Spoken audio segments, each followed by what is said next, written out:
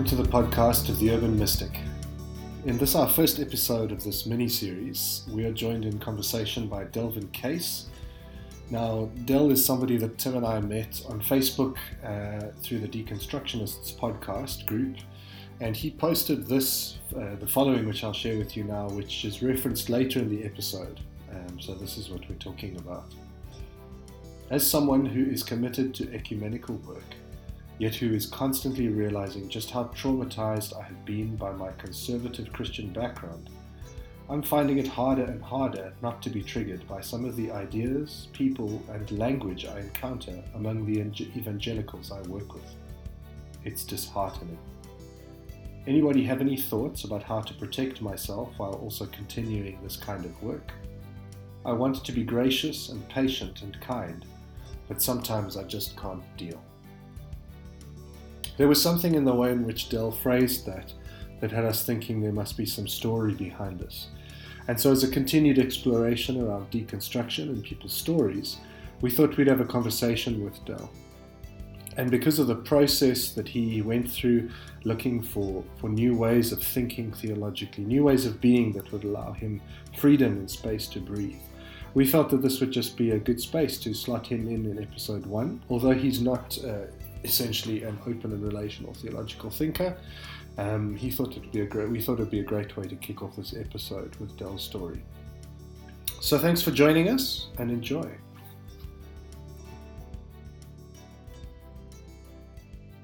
Excellent.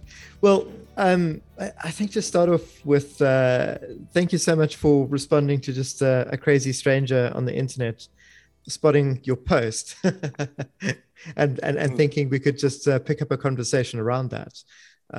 So yeah, this is really just exploratory and, as we say, a conversation. But I just really resonated with your post and the sense of frustration that you so cordially expressed.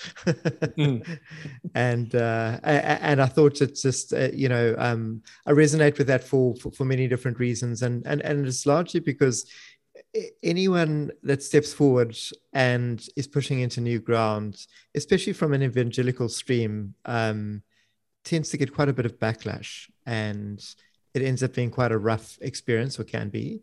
And I thought it would be worth just having a conversation around that. So over to you and Steve. Really, I mean, that's my rando start. Yeah, I just wonder whether it would be helpful for our listeners. Perhaps we can come to that. We'll actually just we'll queue up that post if you're happy with that, Del, as we go. But I thought what might make most sense for us to kick off is just to, as Tim has welcomed you, get an idea of who you are, and our listeners can pick up some of your story. And in specifics, as I mentioned when we were chatting, if you can touch on what are your earliest experiences of God, and however you would answer that question, would be lovely if you can weave that in amongst your answer, some of your story around who you are and where you come from. Sure thing. I live in Boston. I'm a music professor at a small college. I teach mostly undergraduates. I'm a composer and a conductor. I'm also a musicologist, a writer, a scholar. So I wear a lot of hats because I teach as a generalist. I have been involved as a church musician for my whole life, though not as much, but not primarily as a church musician. And I've, was raised Catholic, then became evangelical, and now find myself in the progressive Christian area. And through all of those experiences, I've been involved as a musician, playing for and teaching students in many, many different Christian traditions, while at the same time trying to figure out what my faith is like and where I feel comfortable. And today, much of the work that I do professionally is related to my own personal commitment to interreligious dialogue, or specifically intra-religious dialogue. So I have a real ecumenical bent. So I continue to try to use my position and experience and background as a musician to serve the church, or to help different kinds of Christians come together in ways that are peaceful and are marked by a sense of mutual understanding and respect and authenticity. And so I teach at a secular college, but I work broadly and ecumenically around the world with different communities. And so professionally, that's what I'm really interested in, but I'm doing it because I'm personally committed to the belief that the church is one. You had asked about first experiences of God. They're not surprisingly related to music. I, first of all, started being an altar boy in my Catholic church when I was 5 or 6 because I was so bored at Mass. At least the altar boys got to do something. You just get to move and walk around and carry candles and all that kind of stuff. But probably the most important early experience I had of God, besides my dad reading me Bible stories, was singing in church. I remember specifically singing the classic Christmas song, "The Little Drummer Boy." Come, they told me, rum bum bum, right? I remember it was an Advent service in my Catholic church, and I sang that song as a solo, unaccompanied. My little boy soprano. I did sort of the processional down the nave and around, and I liked being the star of the show. I liked the fact that I got a lot of approval from my church community for my talent. I remember the one again as a 6-year-old, I asked my dad, could I do this at church? And this was like at a church. A lot of Catholic churches don't do a lot of congregational song, like they don't sing very robustly. My experience. And so here's this little boy who wanted to sing a solo. And I remember my dad going to the priest and saying, can he do this? And the compromise was, well, he can't really sing it like as an anthem or anything, but he could maybe sing while we carry in the crucifix. So that's how I got to be like a marching little drummer boy. And there, it was all there. It was ritual. It was music. It was ego massage. It was everyone looking at me. And I think ever since then I was hooked on God and music in the church at the same time, baby. Yeah. And that was age 6 in the Catholic faith. Sure. Yeah. And I was really all into, I believed what they told me about God. I remember when I was 7 or 8, I saw a really scary movie, and I remember just asking my dad, like, Dad, you got to drive me to church so I can go like pray. Sure. Right. And my dad was like, he was lapsed Catholic. He just brought the family back to church when I was the oldest kid. Right. So he was probably thinking like, who is this crazy child? Like he believes this stuff, and he wants me to drive him at like 7 o'clock at night I would walk into the empty church and go down to the altar and like kneel and pray to God to save me from my nightmares. Sure. I was all in. And I've been all in forever, basically. Even though the way I imagine God has changed a lot, and church. Sure. And those, that's such a fascinating moment or series of moments that you talk about there in terms of, asking your dad to take you to church in an evening to go and pray. Was there something specific that you felt that drew you to that response? First question. And second question, in those moments, if you can set the stage for us going into that church, what is that like when you pray? Does something answer? What sort of happened with the nightmares? If you don't mind me prodding and poking here a little bit, I'd love to know. Is that still around this sort of 6-year-old age gap, or does it stretch a little bit? Yeah, like 7 or 8. Sorry, there's 18 questions. Have at it. Well, I don't pray that much anymore in the way that I used to for specific things. And my experience of God answering has been uneven. For me, the main part of my story is that I lost my first wife to cancer 10 years ago when she was 35. Sure. Yeah. And I prayed for her to live. Sure. Sure. And she didn't. Wow. My faith is stronger now than it was before she died. And so there's an example of, one's prayer not being answered despite a strong faith. Yeah. Yet,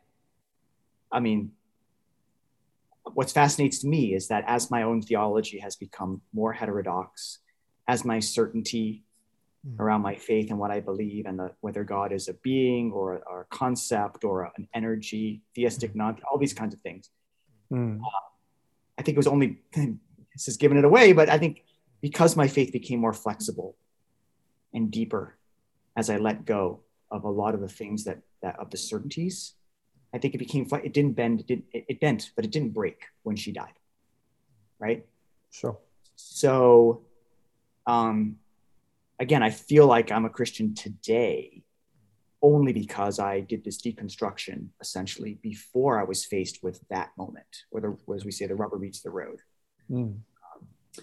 So getting ahead of ourselves, but basically, yeah, I mean, ever since I was a little boy, I basically believed what they told me about God, that God loved me, God loved me, and that you're supposed to pray. And I trusted my priests, which is not something that everyone, does. Yeah. I trusted my parents, and I trusted what they told me. We went to church every Sunday, and I felt that the church was a place that was safe and was open to me. And so that's why I asked him to take me there when I was 8. And that sense of trust that you talk about, you place in accepting what the priests tell you and what your parents have told you about God. There's always a sense, especially with little people, of this kind of custodianship over their spiritual lives, if I can put it that poorly, of sort of imbued spirituality. It's not so much imparted, but it kind of carried on the strength of the other.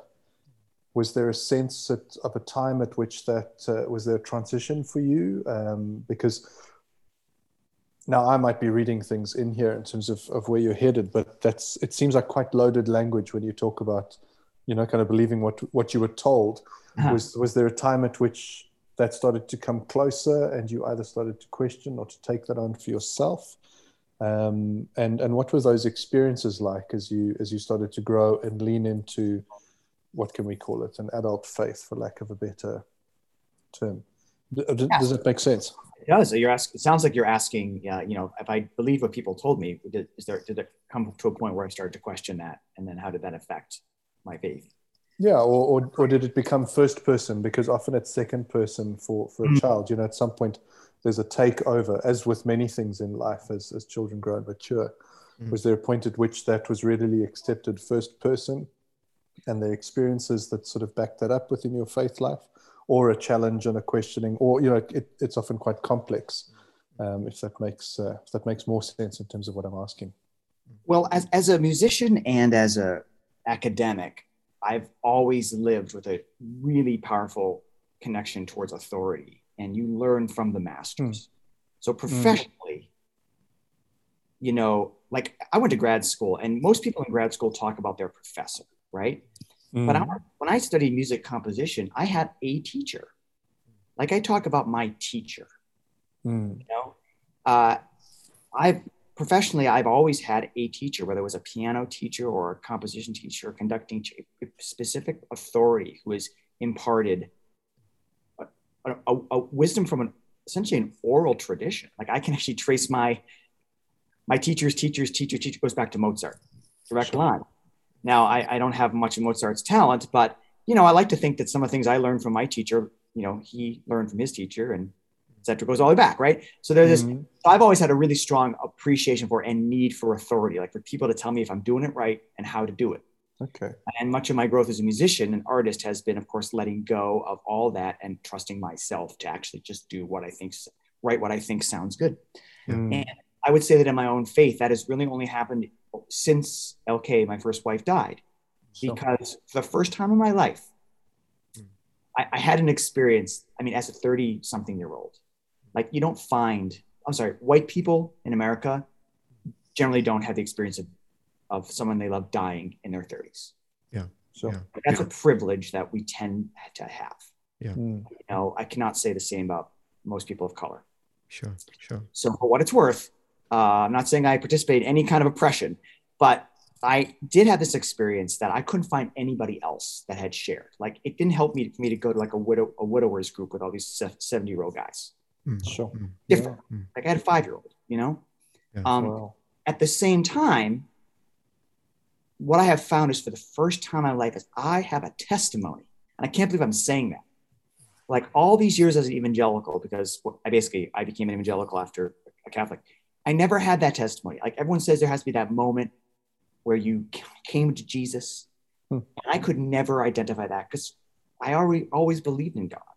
And I had to make almost, everyone embroiders their testimony and sort of makes it up and shoehorns it. That's fine. I'm being a little negative here, but now I have a testimony. And ironically, the testimony for me is that I don't know how or why or how to describe it, but I know Jesus was there and Jesus got me through it and still there with me now.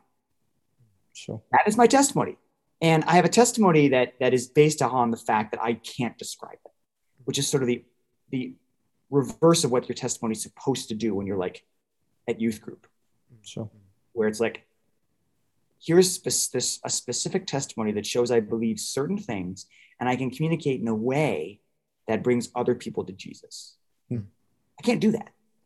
But and this goes back to my post, which was about how hard it is for me to work with a lot of conservative Christians because a lot of the language and it's very traumatic for me. What I have now is the self-awareness and the belief that, and I have basically a bulletproof testimony, is I cannot use the right words. I can, again, I'm sorry to be negative here, but when I'm in a lot of situations with a lot of conservative Christians now, I feel the pressure to use certain language and describe God and faith in certain ways. I cannot do that anymore. But guess what? I don't have to, because I have the kind of testimony that is deeper, that it actually shows the felt presence of Christ in my life. And so I feel kind of like bulletproof in this sense. Again, I hate these analogies, but it's like I don't care. Like no one's ever come and say, you're not a real Christian, Del, because you don't know when you're going to saved. Because I can say, I really don't care because Jesus is with me when my wife died.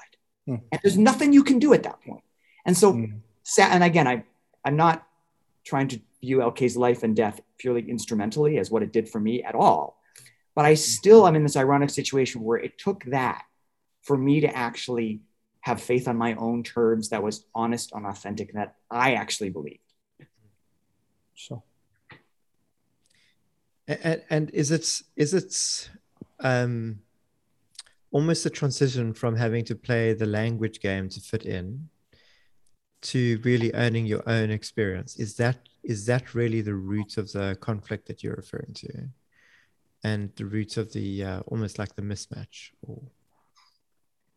Well, as someone who's a humanities scholar, it's all about the language, right? Like it's all, that's what critical theory does. That's what we're all about. It's all rhetoric. It's all how you say it.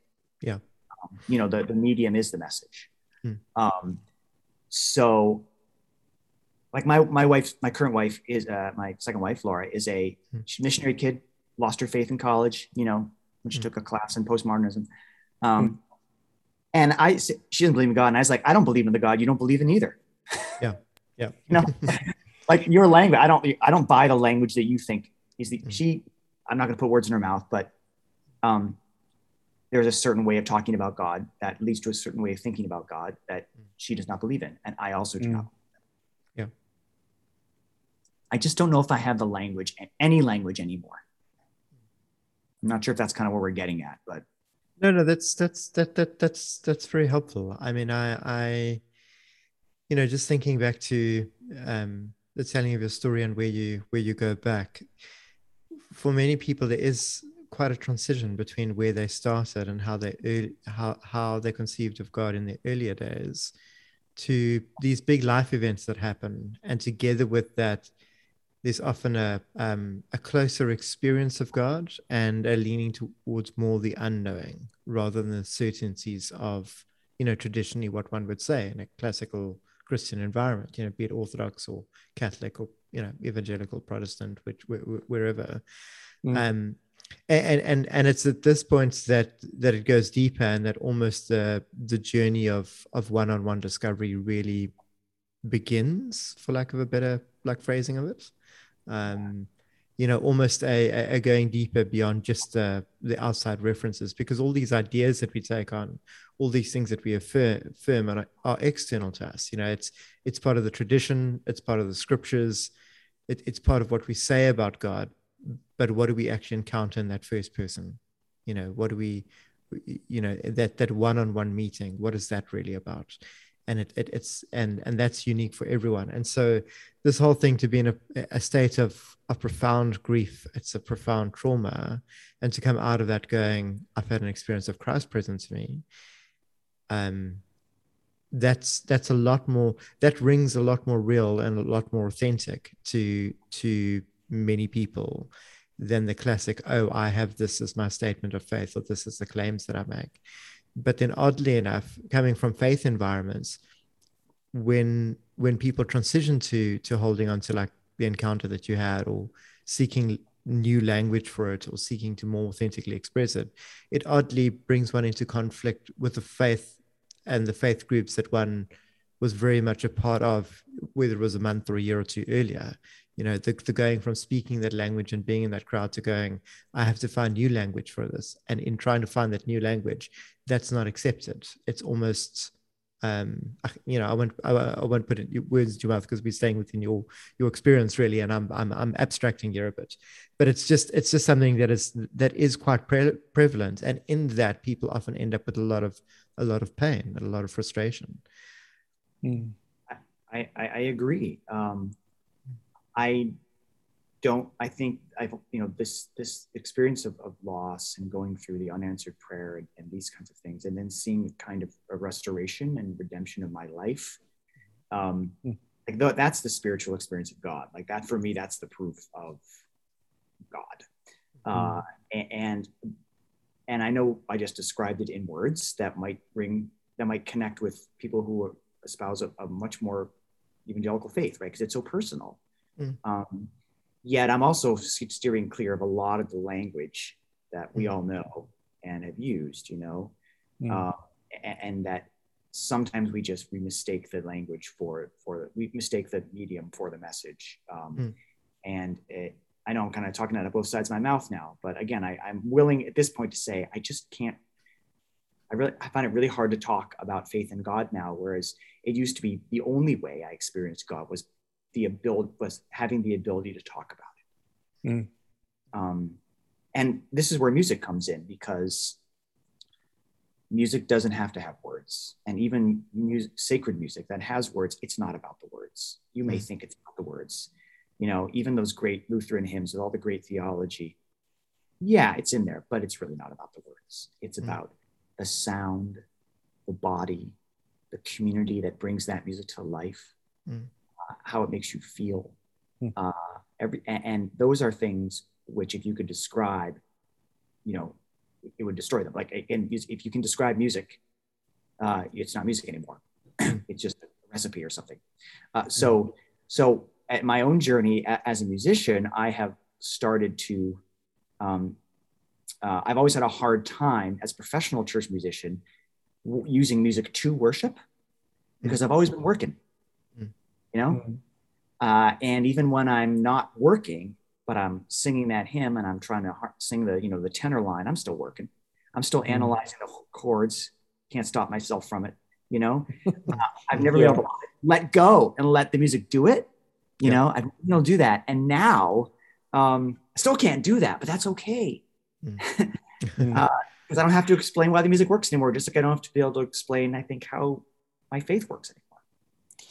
Del, there's so many aspects there of what you're talking about that I kind of want to touch on, but I think I must first just say that, you really honor us with sharing this life experience that you've been through, and even that's not a big enough phrase to hold the depth of kind of what you're just scratching the surface in as you speak of what I can imagine must have been just completely life altering and quite traumatic, but you also speak of it in other terms. It's probably good to I can't move on without kind of just holding that for a second and saying thank you for trusting us with sharing that moment. and some of the things that flow from that are just so. I'm kind of at a loss for words here, which is quite synchronous with where you've been going. It's Tim and I often find between the two of us as we're talking about things somewhat of a similar experience of just going, I just don't have the words anymore. I'm trying to pick through and find new language and find new ways to describe things and discard old terms, etc. And I think some of it comes down to some of the conflict that you're talking about is this recipe that you talk of, that if I can jump across to the music that you're talking about, that if you can just fit music into an easy recipe, it's not music anymore. Yeah. And I think that's been a large part of spiritual experience for people and church experience for people. And it's very prevalent, I think, in many areas of the Christian faith, is this recipe take on faith and kind of cookie cutter, it all kind of fits. And I think there's some great certainty there for people. There's some great comfort there in how clear cut it can be. And I think that's why people try to push that kind of recipe language on us when we're looking for new language, when we're trying to describe things that almost can't be described. And sometimes perhaps I wonder even maybe shouldn't be described. So I'm just I'm reflecting back in terms of what you've been saying and going, I'm just really enjoying that is not the right term. Because it's far too deep for mere enjoyment, but there's so much there in terms of casting out for something that describes what you've been through and what you are going through and what the future might hold. Some of the conflicts between the groups that would stick far more to recipe than would actually embrace experiences like what you've had, and it's just really wonderful. Thank you, for sharing that so far, and I'm looking forward to hearing more. I hope I'm getting you in terms of what you're talking about. Yeah, I think that sort of summarize, the words and the creeds and the formulas of Christianity have never felt comfortable for me, even when I was clearly a Catholic or clearly an evangelical. Never, like when I was a Catholic, which until I was about 15, I looked askance. I mean, I was a little bit suspicious of the saints. I remember one guest priest coming to speak to my congregation and talking about the rosary and the scapular and how you need to recite them or wear the scapular. And if you don't, you're going to spend more time in purgatory. There was a lot of stuff where I started to discover that I was not all into Catholicism, actually, if that's what Catholicism was. And then when my father got born again and took the whole family to the Baptist church down the road, which was a real change in my life. But even then, like, I never had the testimony, I never had the words. I could mimic the words. I could use them when I taught at Christian college and Christian secondary school. I had to use them to connect with my students, but there was always a disconnect between whether they were authentically coming from me. And the same has been true of sacred music all the way, where I could never do praise and worship music when I was an evangelical. I was trained as a classical musician. It sucks, man. Sorry. I couldn't do it. And I know I was supposed to close my eyes and hold my hands up and feel the spirit. And I'm sorry, that music does not have the spirit in it. I don't want to be a jerk here, but it didn't work for me. So again, a situation where both the literal words as well as the music itself, both of these two things are supposed to mediate the divine in religion, right? But I was never in a place where it really did it to me. And so it was this constant Calvinist worry, am I really chosen? Am I really going to heaven? Because, it doesn't feel like it. And now on the other side of the trauma of losing my first wife and also just developing as an artist, maturing in that way, I'm at a place with both things where I don't need the specific words of faith anymore. And I actually don't need sacred music anymore as a mediator of the divine. And what that has allowed is me to, as you've said, try to find my own place, and not worry if there's any community that actually agrees with me. One of the reasons why we phrase that initial question the way that we do to people to invite them to share and explore their first experience of God is partly to give the question scope, like an open canvas of what does it mean to the person that hears it. I have become aware that that some of the evangelical audience that we have very much interpret that as what is your testimony question, and the words are very clearly different between what is your first experience of God versus what is your testimony. And that's been a curious thing for me to process in the background, often in conversation with people. And you mentioning the testimony thing just brings it up for me here, because what I'm very much hearing is you talking in two very different layers about two very different first experiences of God.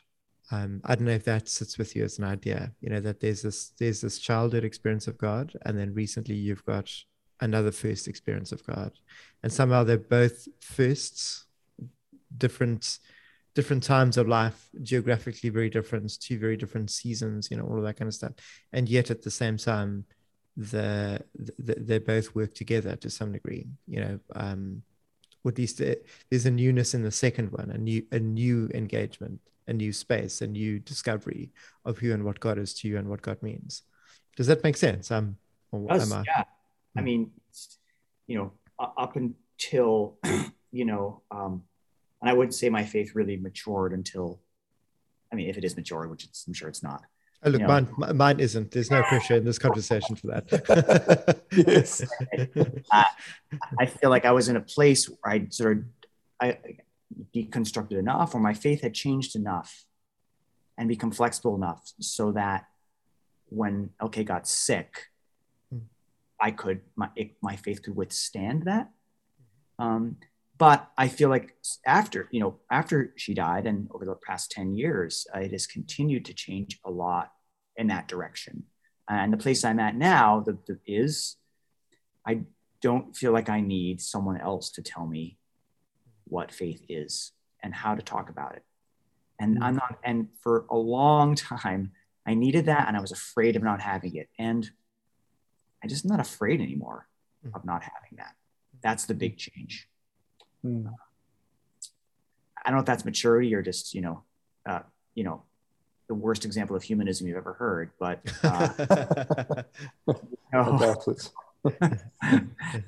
but for me now, I think recognizing the central position of fear in my faith and letting that go has been probably the number one bright streak that's connected everything. And I'm glad that streak has started to has faded. I think if anything, we need more secular faith, more this worldly faith, more of faith that's turned to this life, where we turn to ourselves, each other, and God in it, rather than the kinds of faith that takes us away. I often muse that a lot of spirituality is holiday spirituality. Whether you went on a yoga retreat or a Christian camp, you're going to often come away with exactly the same experiences, or even if you just went away and sat on a desert, you sat on a beach for a week, you're going to come away with similar effects from that. And yet somehow in that there's not necessarily a discovery of God in doing the religious. There's the benefits of going on holiday, and some of the challenges is to transition from faith experiences that are just de-stress experiences in order to faith experiences that are relational engagements, and that's really hard language to capture.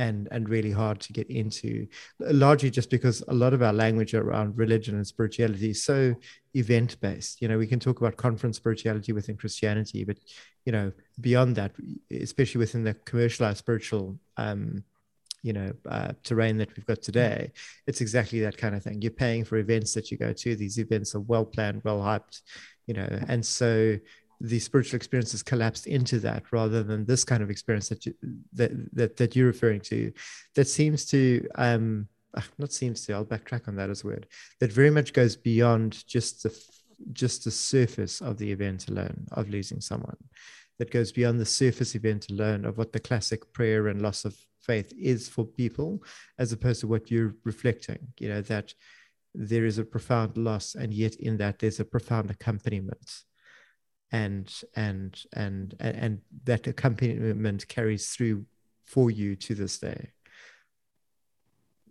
Yeah, I mean, you know the Footsteps poem? Yeah. Like, yeah. can't believe that I believe that crap, but I do, man. But I don't have the poster, you know, and it's not crap. I mean, it's crap the way it's described, and that's the problem. I mean, that's, you know, I'm sorry, I'm being a jerk, but you know, it's just kind of it's very highly ironic to me that at the time of life when I start to let go of the need for classic testimony, which is that Jesus abided with me, like that's when he did, or she, right? Christ. We'll talk about Christ beyond gender. You know, like, you know, and there's a deep irony there. That's okay, you know, and I'm okay with not being able to describe it. And on the flip side of this, though, is I've worked really hard because professionally I do a lot of work, ecumenical work, and personally I'm committed to it. Like I haven't left behind the evangelical world. Well, the left behind phrase is quite a loaded one. I'm sure there's a good nod there. Yeah. I haven't left them behind, and it would be a lot easier if I just said that was really hard. That was a season of my life that traumatized me a lot, caused me a lot of pain, guilt, shame, and fear. Yeah. And I don't want to hear electric guitars in church anymore. And I don't want to use the word just when I pray anymore. I just want to pray to you. Like there's all these little things that are like they're like little daggers, you know, but I can't, because I've chosen, I feel drawn and called to working with all sorts of Christians. And so that's what I'm struggling with. And that's hard for me because I don't want to feel like I've got it all figured out. Then I'm just back where I started, like being an ideologue. But I also don't want to put myself in the position where I'm sort of re-traumatized by these communities. At the same time, I want to look in with love and patience upon people that might be in a different place in their journey, without being patronizing and thinking that, they'll just get there someday. So holding all of these realities at once, because of what I do professionally and because of this personal calling, I have to do all those things. And I kind of wish I didn't. I kind of wish I could just leave that life behind me. But it's not happening. And that's why I posted it in the group. How do you do this? And this work that you're talking about, I almost want to take a long run at this. But the question really is around the calling to this work. Is this part of you discovering your own voice that you're kind of sort of weaving back and through as you speak through your story? Is that calling very much a part of that?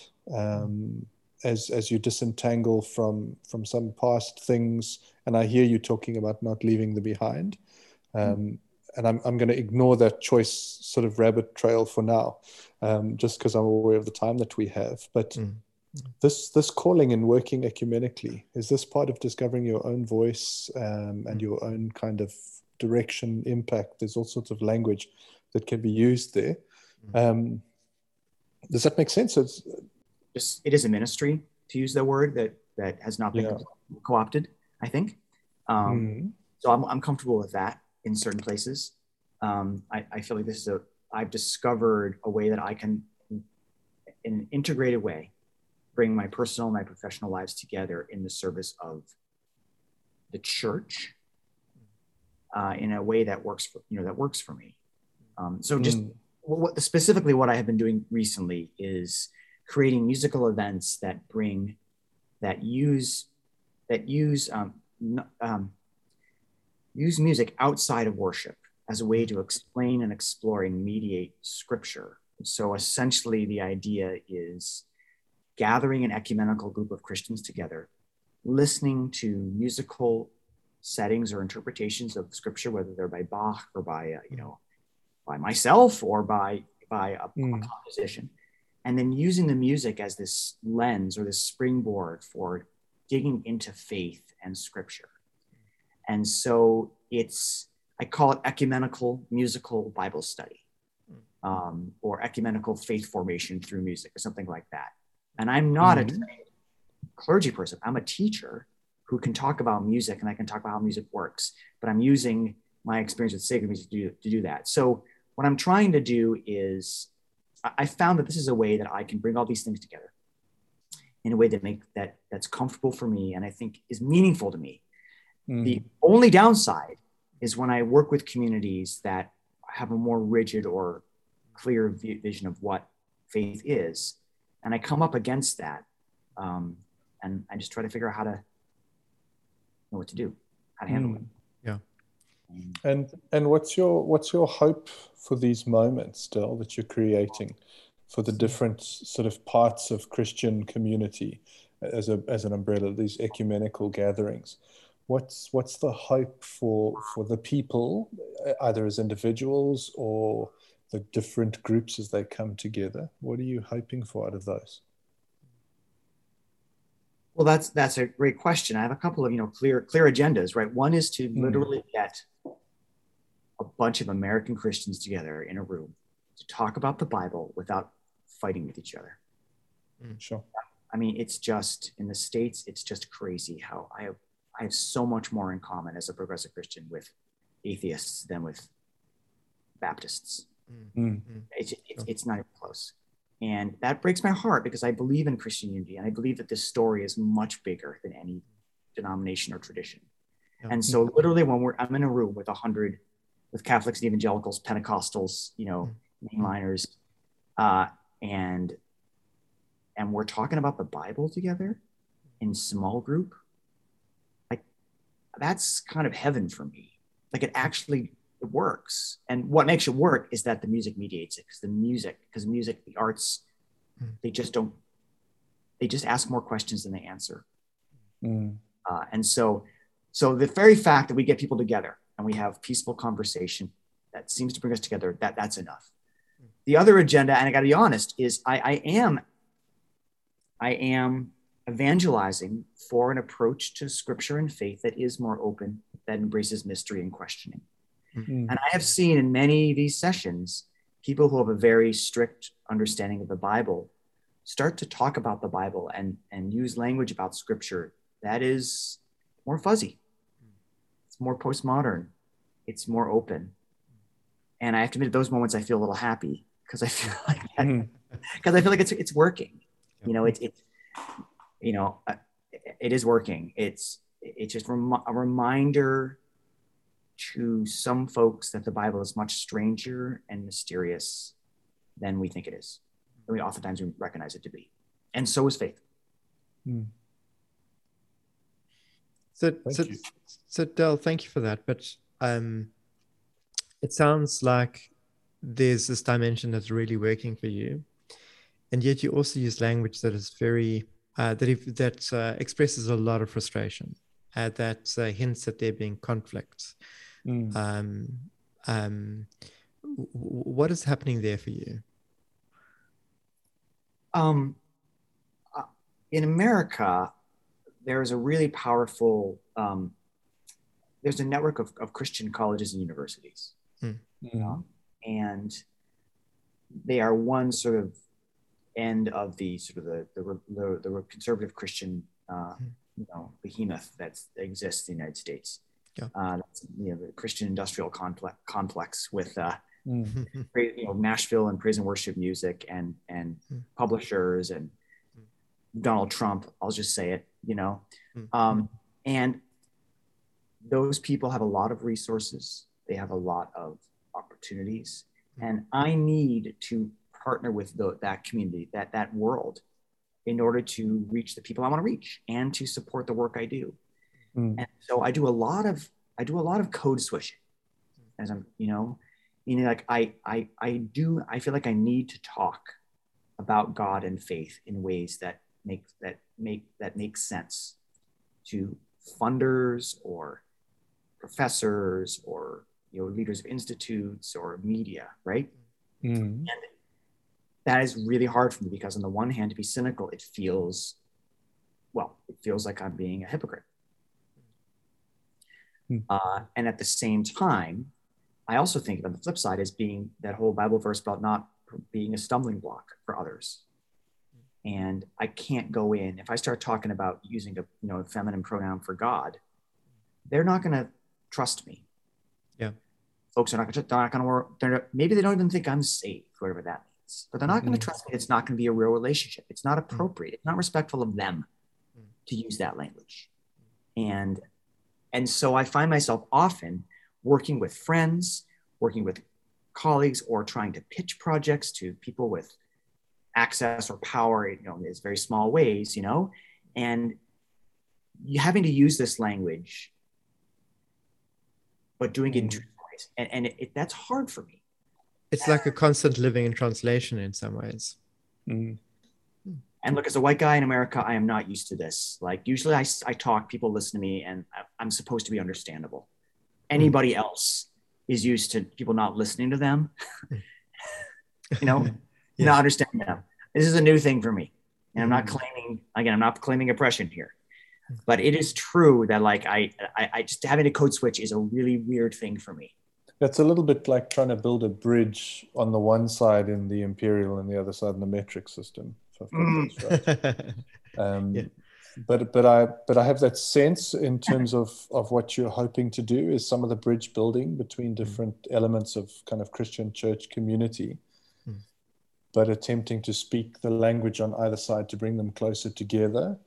But I hear your frustration around some of the questions that I hear you asking of yourself of, is it the right thing to speak two different languages in two different directions? That kind of stuff is that some of it, along with just, I imagine, some of the surface level frustration of people saying, deliberately sort of highly conservative things,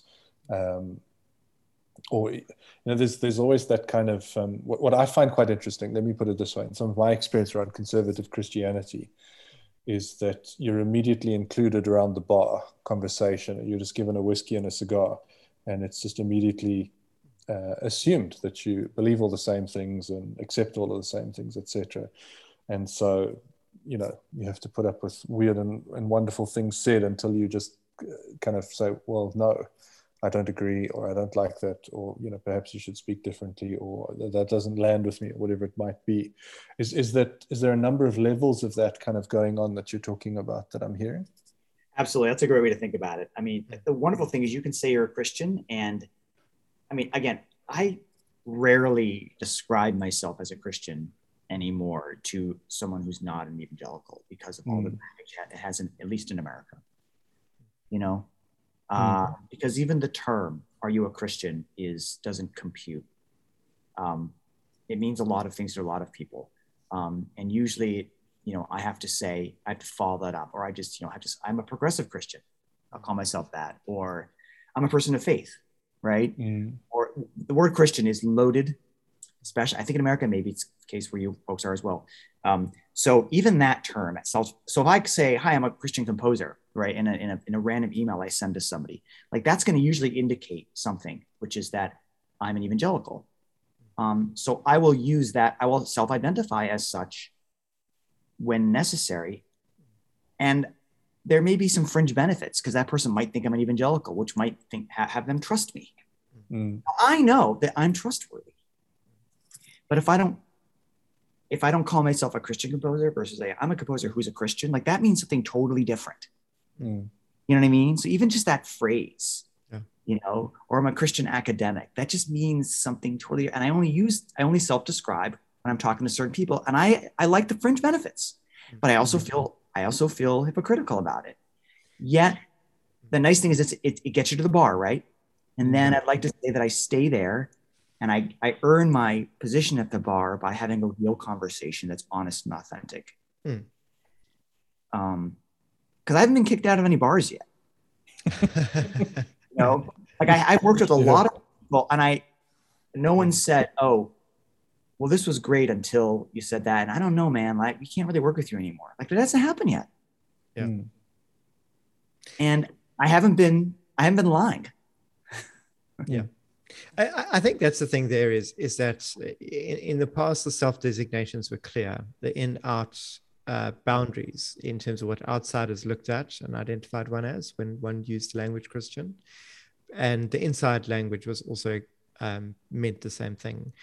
But in the modern world, we've got a faith that's quite diversified and fractured. You know, as you say, you refer to the progressives. Well, we've got the fundamentalists. You've got the very hip culture current ones that are just really commercial. You know, it's commercial Christianity, you know, et cetera, et cetera. You refer to the Christian industrial complex within the United States, or at least, you know, your area and your experience within it.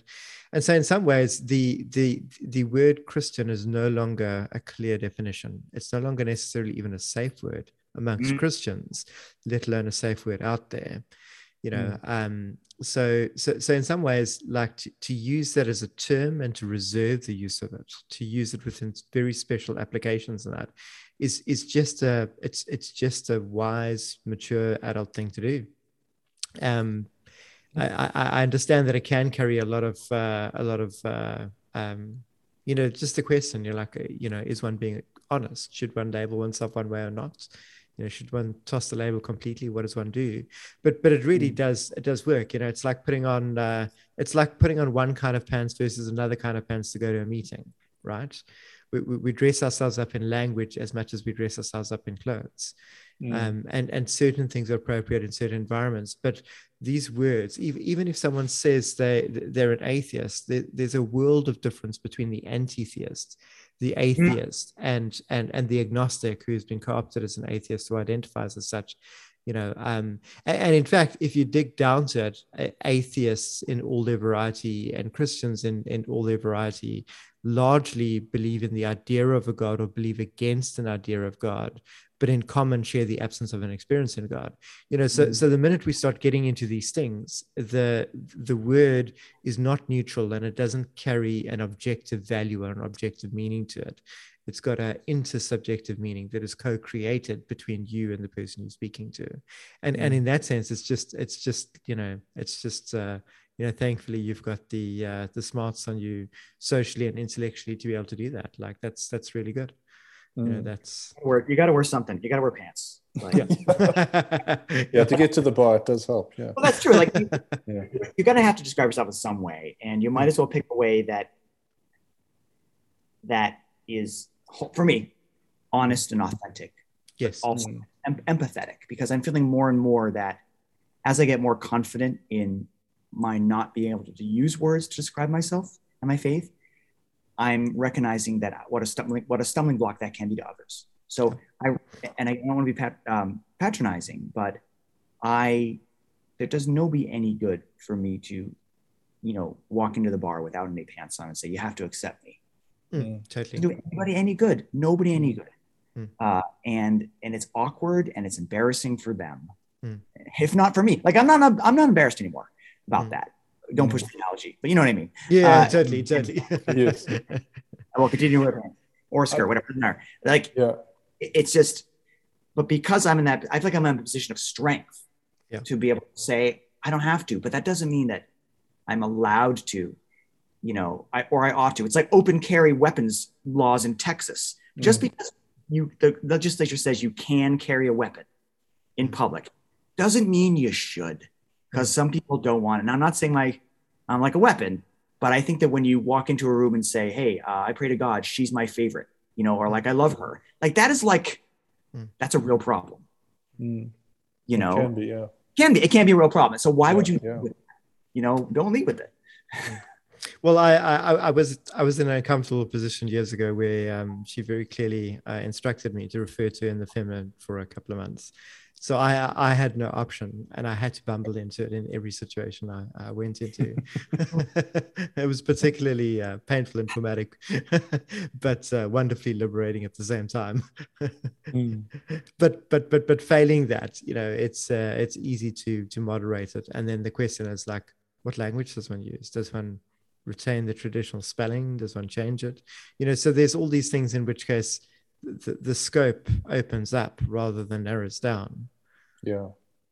I mean, I was going to say, I think part of that is just You know, there's a thread that comes out of a number of Tim and my conversations with a number of different guests Mm. of just being somewhat into uncharted territory. Some of this Mm. is just off the map kind of work. Mm. In discovering this new language and asking these questions. I love, Del, your courageousness at not wanting to overlook the question of hypocrisy. I think that's fantastic. But I think part of that comes up because this is just, and I don't think it's a cop-out to say that this is just off-the-grid kind of work. We are searching for something new. It reminds me of there's this wonderful scene out of a British comedy series called Blackadder, and the main character Blackadder is about to head off on an exploration into new territory, and his friend comes and says to him, you know, the foremost cartographers of our age have provided this map of the area that you're going to, and he gives him a blank piece of paper, and he says they'd be very grateful if you just fill it in as you went along. And that, for me, I think is much of the work that happens here. Is we're looking for new language. We're trying to face down tough and difficult questions. Is it hypocritical to behave in this way? Is it loving? What is the most loving? What is the most empathetic response? I love that is your conclusion in some ways towards a growing confidence, that confidence leads you towards empathy, towards compassion for the other. Because I think in many ways, immature faith dictates that the more confident you are, the less compassionate or empathetic you have to be towards the other, because those who are right need not be compassionate or empathetic. But I love that is a territory that you're exploring in that question that you say, well, you know, essentially you ask the question, how do I be more compassionate towards those around me? How do I behave in such a way that is not lording my new space over them, you know, and I think that for me is part of, in some ways, it's kind of, to use the go back into this space, use the loaded language of it's prophetic, it's wisdom work. There's a number of different things I think that describe this, but it's also work in progress. It's also process work, and it has to be seen as that. And I find that that's one of the hardest places to have conversation with people who work on departure arrival continuums, to understand process work. You know, it's similar to some of the, you know, all of the conspiracy theorist kind of stuff, the questions of science. Well, you know, science doesn't know what it's talking about because it changed its mind. Yeah, well, science is often in process, and so it's required to change its mind as new evidence comes to light and we discover new things, etc., etc. Otherwise, we'd all be living the way we were, you know, 1,500 years ago or so, and that's not necessarily what we want. You know, indoor plumbing has been quite good, for example. So I think part of that is also just the process work, and there's so many elements there as you speak, Del, that come out of your story, that highlight that. You know, I like how you describe this. I mean, I first of all, I appreciate you providing some ways for me to think about my own story and from your perspective and your experience. This is again, I'm feeling ministered to. I'm willing to say that. Sure, that's very kind of you. You know, I think this confidence in this, if it's true that confidence and strength allow one to be more empathetic, for me, again, the analogy is with music, because if you're a musician, and let's say jazz is a better example of this, where everyone's improvising, and you know, it's classic, like a youngster comes into the group and they play all these hot licks and stuff, and it's all about them, and they force the whole band to they take up all the space. They force the whole band to go with them. And guess what? They're not going to get called back to the gig. But the more experienced player, whether they're just a better player or much more mature, they know what they do. They know what they do well, and then they listen and they come in and they make the group better. And they can only do it because they know when not to play. They know when to follow somebody else's lead. And it's this, and I feel like, you know, for me, the faith is about improvising in the moment and knowing. Now I know enough to be able to sit in with a bunch of different bands and listen and take the lead and not have to always bend bend the situation, bend the song to my will. And I think that's a musical empathy here, right? It's like, it's listening, but it's also, I'd like to think that that's a metaphor that I can use for sort of interfaith work.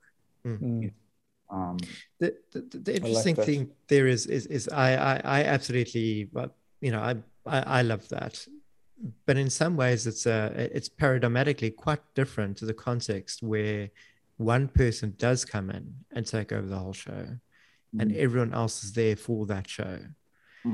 Very preacher centered, very, even worship band centered. It's a stage to audience, and people receive, and things are projected from the stage, right, in many ways.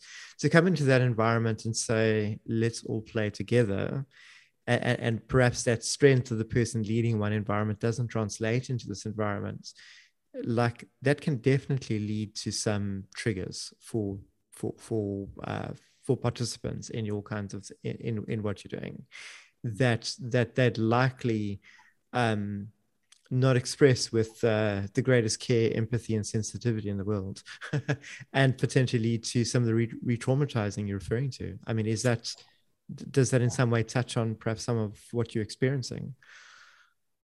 I mean, I don't want to push the analogy too far, but I do think that I keep sitting in with all these bands that I used to play with, but now I'm a different player, and that's just tough, because the band expects me to play certain licks and I don't play them anymore. I'm not the same kind of guy I was. That's kind of how I feel. But I need to remember that we are all improvising, even if they think they're just playing what's written down. I mean, I do a lot of classical music, of course, mostly, and what's written on the page, it's just the beginning, and everyone, and so even though sometimes, my students think that, oh, I just got to play what's on the page, it'll come out right. No.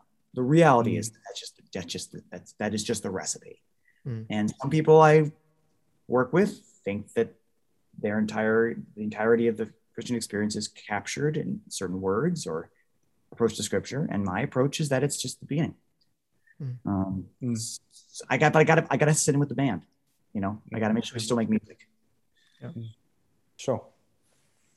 Del, I'm just aware of your time restrictions on your side. Cool. I wanted to share just one last thing with you, just by way of thanks, in terms of your joining us in this conversation. I'm also a musician, although I would I'll put that forward rather tentatively, given some of your background and training and body of work that I've had to listen to. But picking up what for me is a mirrored story in terms of your sort of life path as musician and your spiritual life path, and this idea of you finding your own voice, that comes through very strongly, for me at least, unless I'm hearing something way off radar. And that speaks very much into my life and some of my experience of having to have had to find my own voice within music, and also within kind of it's been a similar path of deconstruction in a way, asking questions around what was and how I was raised, and some of the music path that was handed to me earlier on in life, and then decisions I made later, and even I'm still making as a musician. But also as I deconstruct my ideas around, God and faith and church, etc., etc. And so unless I'm projecting horribly into your story, there's something there that really reaches me and is very encouraging. And I've been searching for it while we've been talking, searching my brain. I'm certain it's a quote by Jung, who's just one of my favorites of all time, who talks about the necessity to find our own voice, to be able to speak with our own words. And that comes through very strongly in your story, even though I'm not suggesting that your story is over. I still see you speaking the language of process. And so I just wanted to say thank you. Being able to listen in on your story has given me opportunity to reflect on my own, and to appreciate perhaps some aspects that I need to think a little bit further on. So thank you.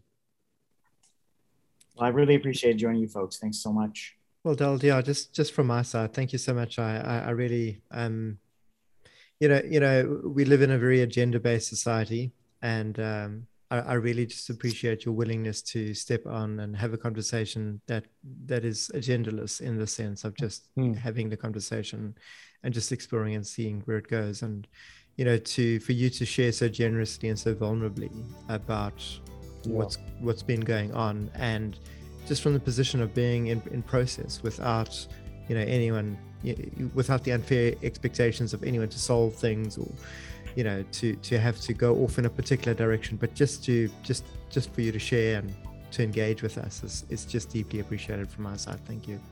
Well, thank you very much for having me.